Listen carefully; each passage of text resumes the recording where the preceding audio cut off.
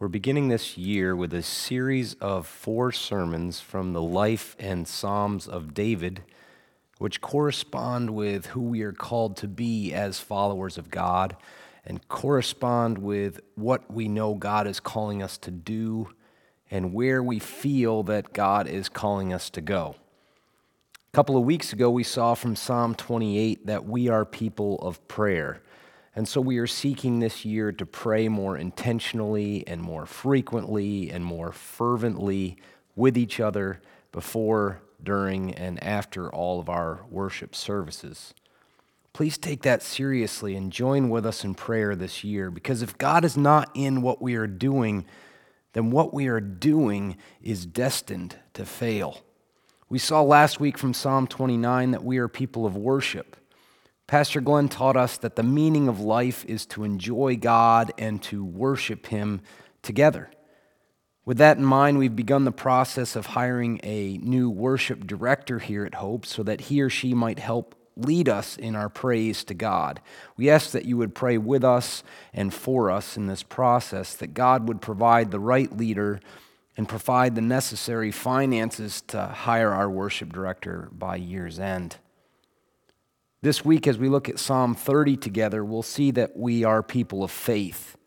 And so because we are people of faith, there will be times when God calls us to step out in faith and to do what He's telling us to do, even if we don't feel like it. To go where He's telling us to go, even if we don't know the outcome. To be who He's telling us to be, even if we don't always understand why. Today we'll look at 4 ways that we should react to the Lord because of who the Lord is and because of who we are in relation to Him. Today we will see that we are people of faith. But before we look at God's Word together, will you pray with me this morning that He would speak to us powerfully through His Word? God, we pray that you would use your Holy Spirit to speak to us powerfully this morning as we read your Word together. Please use it to lead us and guide us in which way we should go and to mold us into who you want us to be. May we act like who you have already made us into, people of faith. And may our faith not only draw us nearer to you and nearer to each other, but draw others nearer to you as well. We pray these things in Jesus' name. Amen. Now, if you would, as we get started this morning, open up your online bulletin to the sermon outline, or to take your blue sermon outline out of your paper bulletin this morning. And also keep your Bibles open to Psalm 30, and let's look together at how we react to God because we are people of faith. Look with me, if you would, to the description of our psalm this morning next to your chapter number in your Bible. Do you see what it says there? It says, a Psalm of David, a song at the dedication of the temple. Now, there are several things that I want to point out about this title that are significant to our study this morning. First, it is David that wrote the psalm. So as we talk today about our reactions to God, we will use David as our example. And secondly, this psalm was written as a song of dedication of the temple. Now, why is that significant? It's significant because David never saw the completion of the temple. It wasn't until after David's death that his son Solomon was able to build the temple, which replaced the tabernacle as the primary house of worship for the people of God.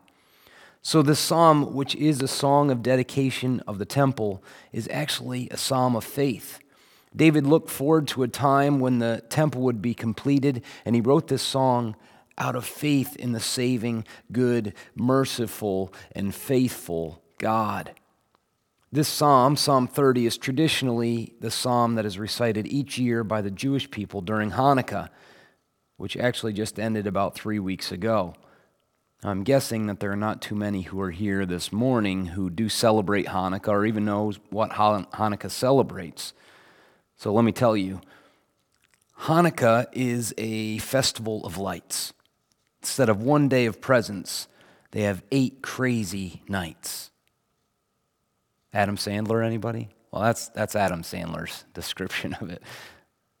I won't be quoting Adam Sandler anymore this morning. Actually, Hanukkah celebrates or commemorates the rededication of the temple in a time that is historically in between our Old and New Testaments. Although we don't celebrate Hanukkah, we do believe that the events it commemorates are true. In fact, I believe that Jesus himself celebrated Hanukkah. Listen to John 10, verses 22 and 23. It says there, "At that time the feast of dedication took place at Jerusalem. It was winter, and Jesus was walking in the temple in the colonnade of Solomon." The feast of dedication that was happening in Jerusalem in the time of Jesus was Hanukkah. It was a time to celebrate the rededication of the temple for God's work. And Jesus was there, and he was walking in the temple in a place called Solomon's Colonnade. Historians believe that Solomon's Colonnade is the only part of the original Temple of Solomon that remained in Jesus' day. Now, why do I say all of this?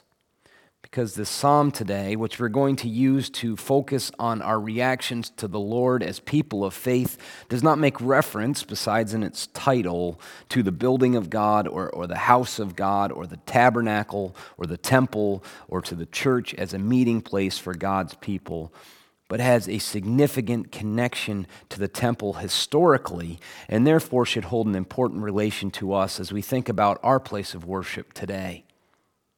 12 years ago, we had a dedication for our upcoming new church building where we gathered together to pray that God would do something great in our new building. And we had our groundbreaking together there as a church. I brought a picture of that day for you to show you guys. Look at those two young guys.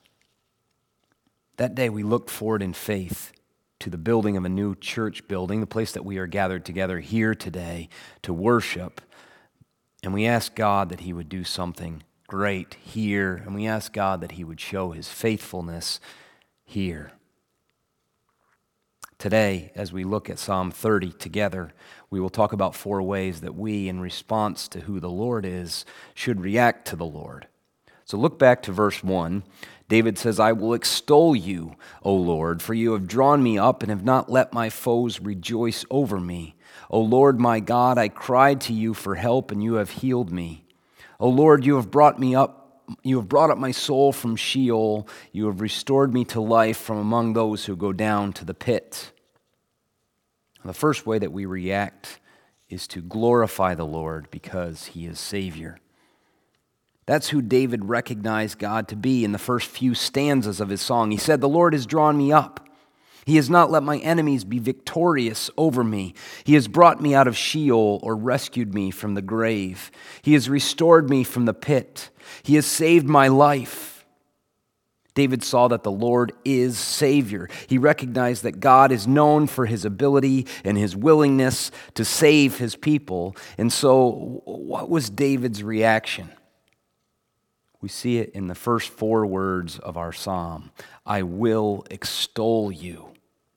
I know extol is probably not too high up there on your list of top words. Actually, if someone came to me and said, "I will extol you," I probably would start to get nervous. Extol me? Do they mean they're going to crush me or trample me or blackmail me? Extol me. Maybe I'm going to get audited or something. But that's not what David was saying, of course. He was actually saying, "God, I will extol you or exalt you or glorify you or literally lift you up."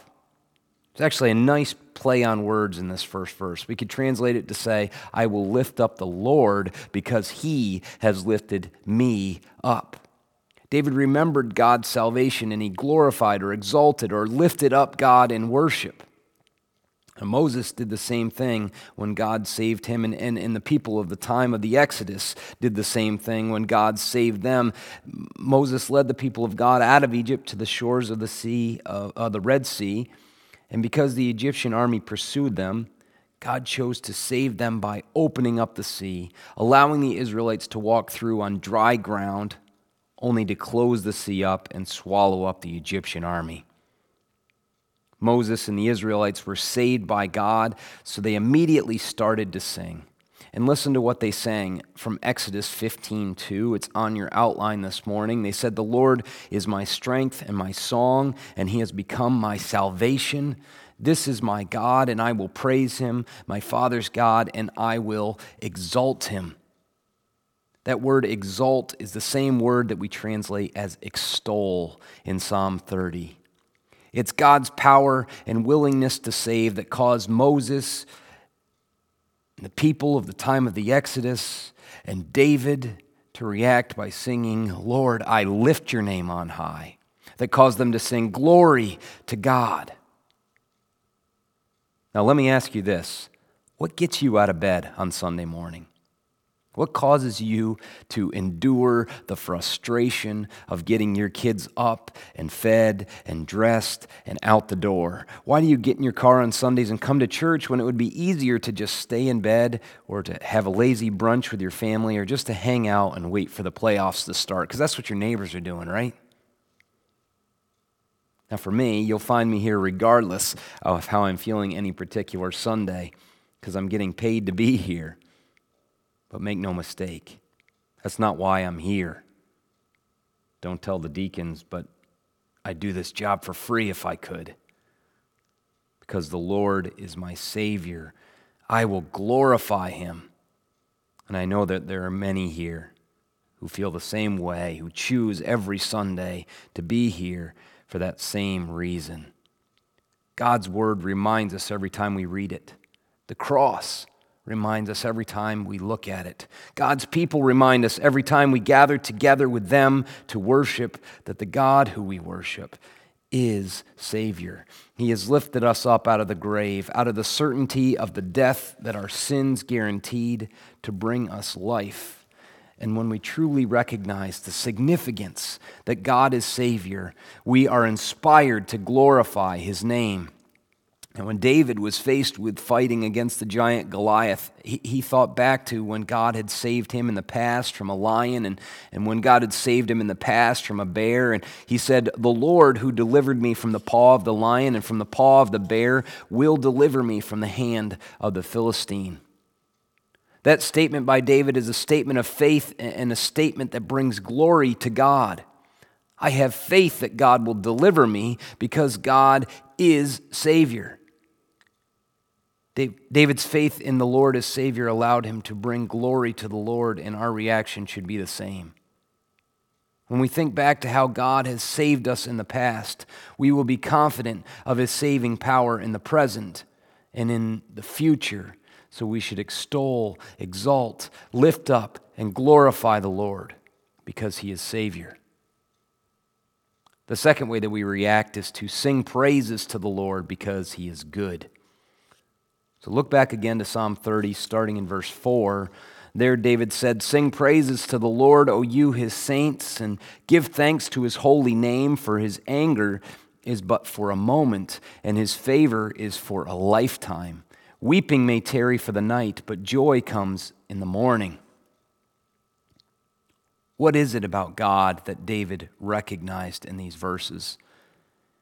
He acknowledged that God is holy, and he acknowledged that God has a righteous anger, and he acknowledged that God shows favor.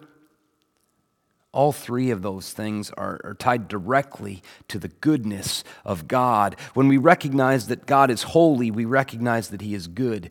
He is good because he is set apart from anything and anyone. He is good because he is above and before everything and everyone. He's good because he's perfect in every way.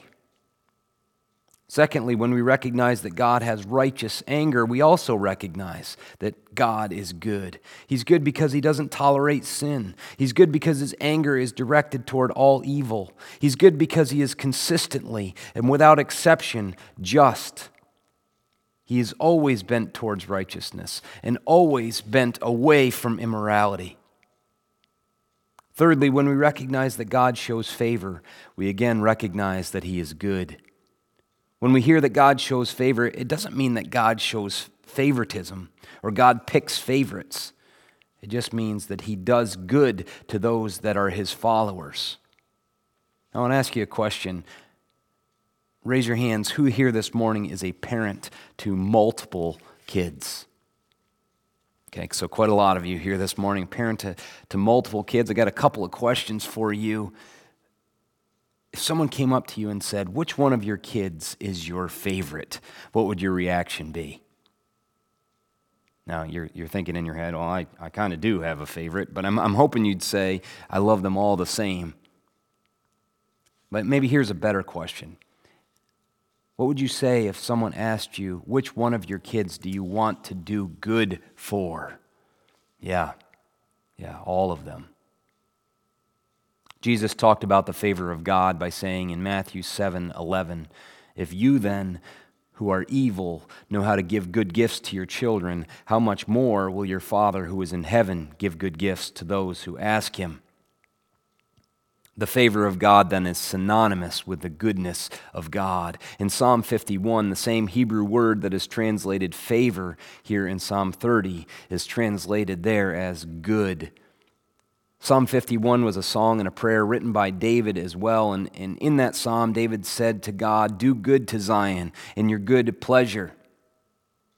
Now we could rightly translate that verse as have favor on Zion because you are good. In other words, God does good because God is good.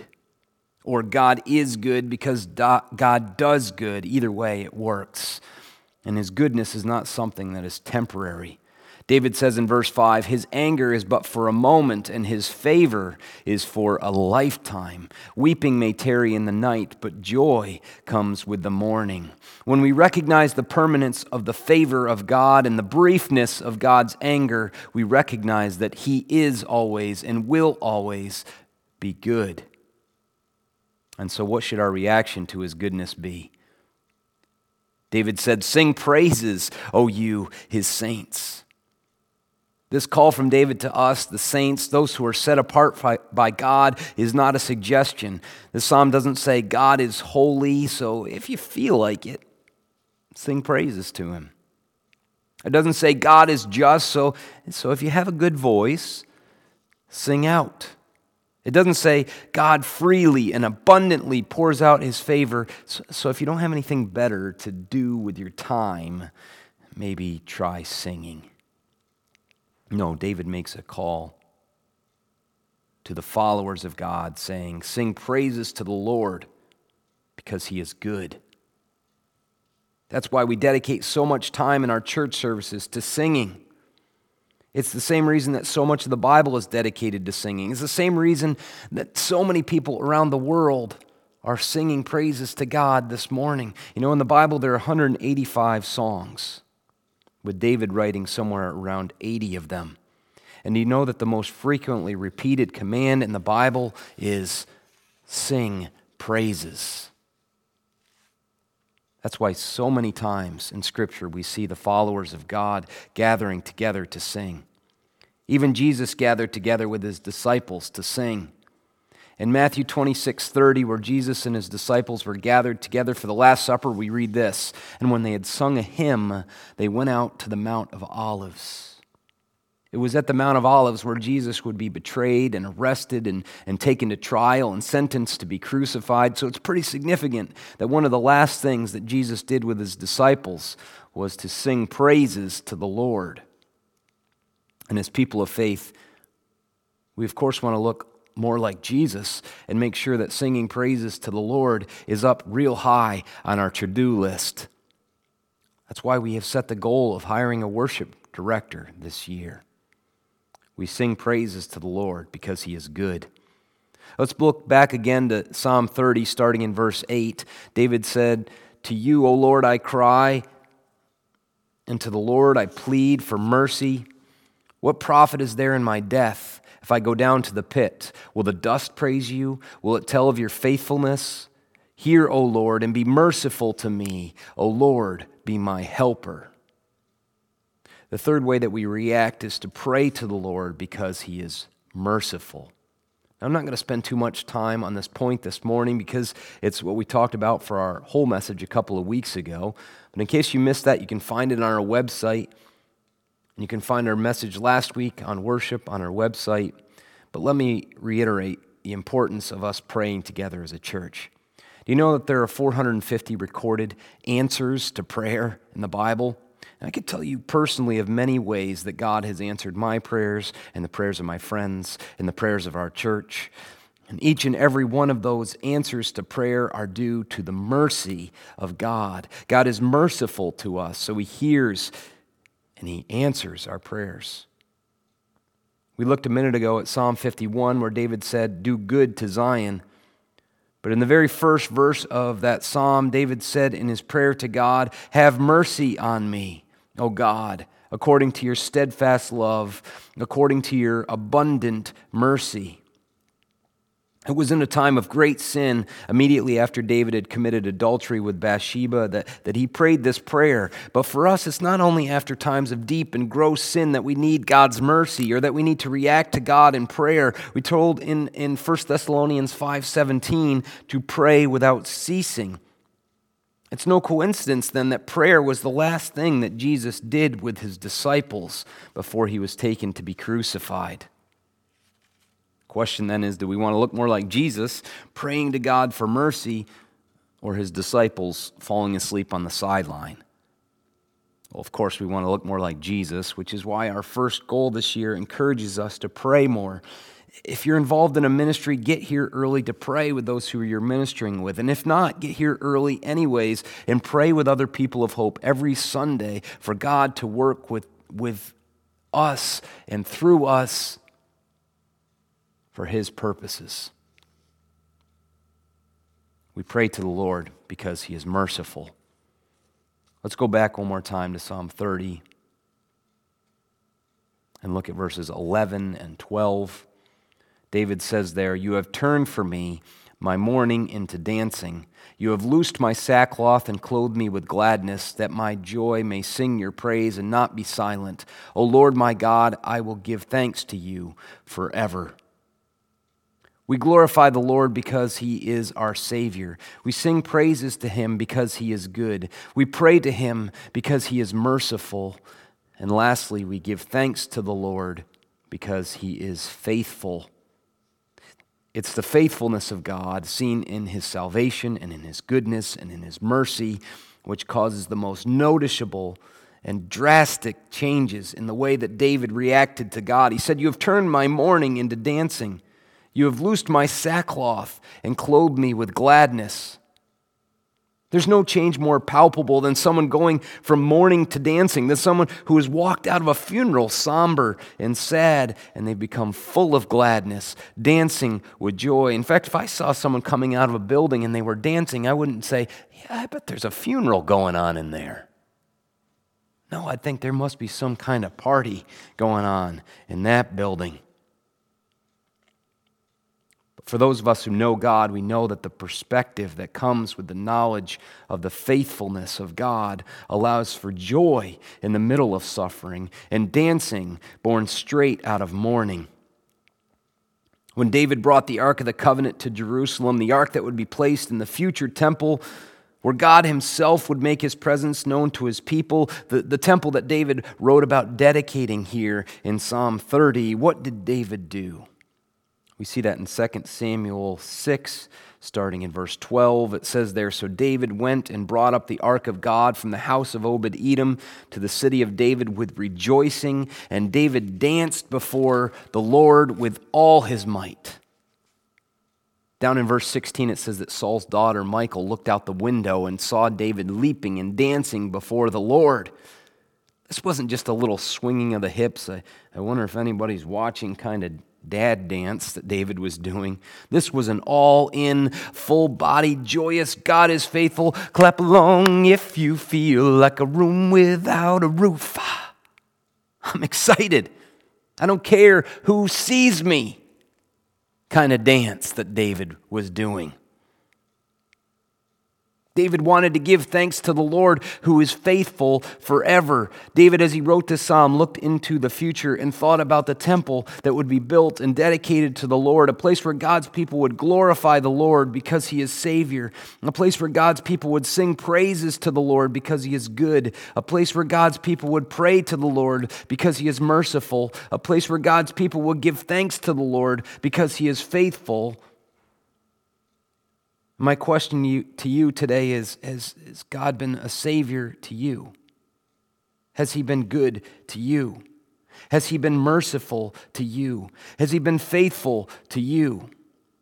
When you hear that the Lord is Savior, when you hear that the Lord is good, when you hear that the Lord is merciful, when you hear that the Lord is faithful, can you say, yes, God has been all of that and more to me? In a moment, we're going to talk about where we are hearing God calling us concerning our future buildings here at Hope. We're going to look forward with faith in the same way that David looked forward in faith to the building of the temple. But before we do that, I want to briefly look back at how God, in his faithfulness and his mercy and his goodness and his salvation, have been displayed here at Hope and the growth that he has brought us. If we could put our first picture there up on the screen. Last year, our lowest attended Sunday was 262 people in attendance. So this first chart shows over the last 9 years how many Sundays we had fewer than 260, starting with 51 weeks every week except for Easter in 2011, down to 0 weeks last year, 2019. On the other side of things, let's put our next picture up there. This chart shows how many weeks where we had over 300 people over the last 9 years. As you can see there, God has significantly increased our numbers. And finally, our third picture shows our projected growth based on the exponential growth that we've been seeing over recent years. It took us 20 years to go from an average of 100 people in attendance to 200. Took us 10 years to go from 200 on average to 300, and we're growing at the rate where we will reach, God willing, 400 on average somewhere around 2023, where we'll reach, God willing, 500 on average somewhere around 2025, and we'll reach, God willing, 600 on average somewhere around 2026. Now, why should we care about these numbers? Well, first, we care about the numbers because those numbers are people. But secondly, we care because the number of people we have and the type of people we have determines the size of the buildings and the types of buildings that we need in order to continue to worship together here at Hope and to continue to reach out to our community. Since we are people of faith, we expect that God will continue to bless and continue to grow us not only in numbers, but also in our love for Him. If you would turn to the back of your bulletin or the last page of the online bulletin this morning, you'll see our goals there for this year of 2020. I'd like you to look with me at the third goal on that list and read that aloud with me. Growing in faith by having each person of Hope participate in a capital fundraising campaign for our new multi-purpose building so that we can break ground by 2023. Now let me talk to you about a couple of exciting things that you need to be aware of with this new building and with this new goal. First, our vision for the new building is in your bulletin this morning as an insert. Take some time this week to look that over. We don't have a whole lot of time now to do that, but look it over this week. Secondly, next Sunday, our prayer focus will be for our building committee, and we will have a picture of the committee for you to take home and put on your fridge so you can be praying for them throughout the year. Next month, on February 23rd, we'll have a meeting for you to hear from the committee about the plans for the building and to ask them questions about the direction that we are headed. So mark that on your calendar. And in May, at our annual meeting, we will begin to raise funds through a capital fundraising campaign, which is our goal, and with the ultimate goal of breaking ground in 2023. Now, we're at the very early stages of the building process, and there's much to be discussed and much to be decided. There's much that's unknown. But what is known is that our Lord is Savior. He is good, He is merciful, and He is faithful. We recognize that we don't need a nice new multi-purpose building to worship Him.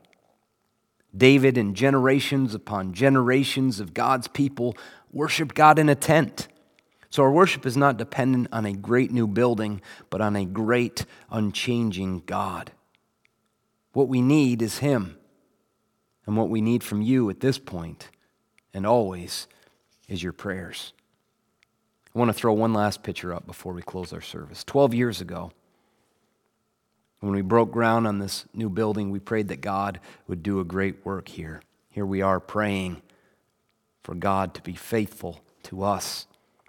And He continues to be faithful to answer that prayer. Let's pray together. God, we pray that you would grow us to be people of faith, that our faith in you would outweigh our fears, outweigh our insufficiencies, outweigh our wallets, and outweigh all of our expectations. May you bless us, and may you bring glory to yourself.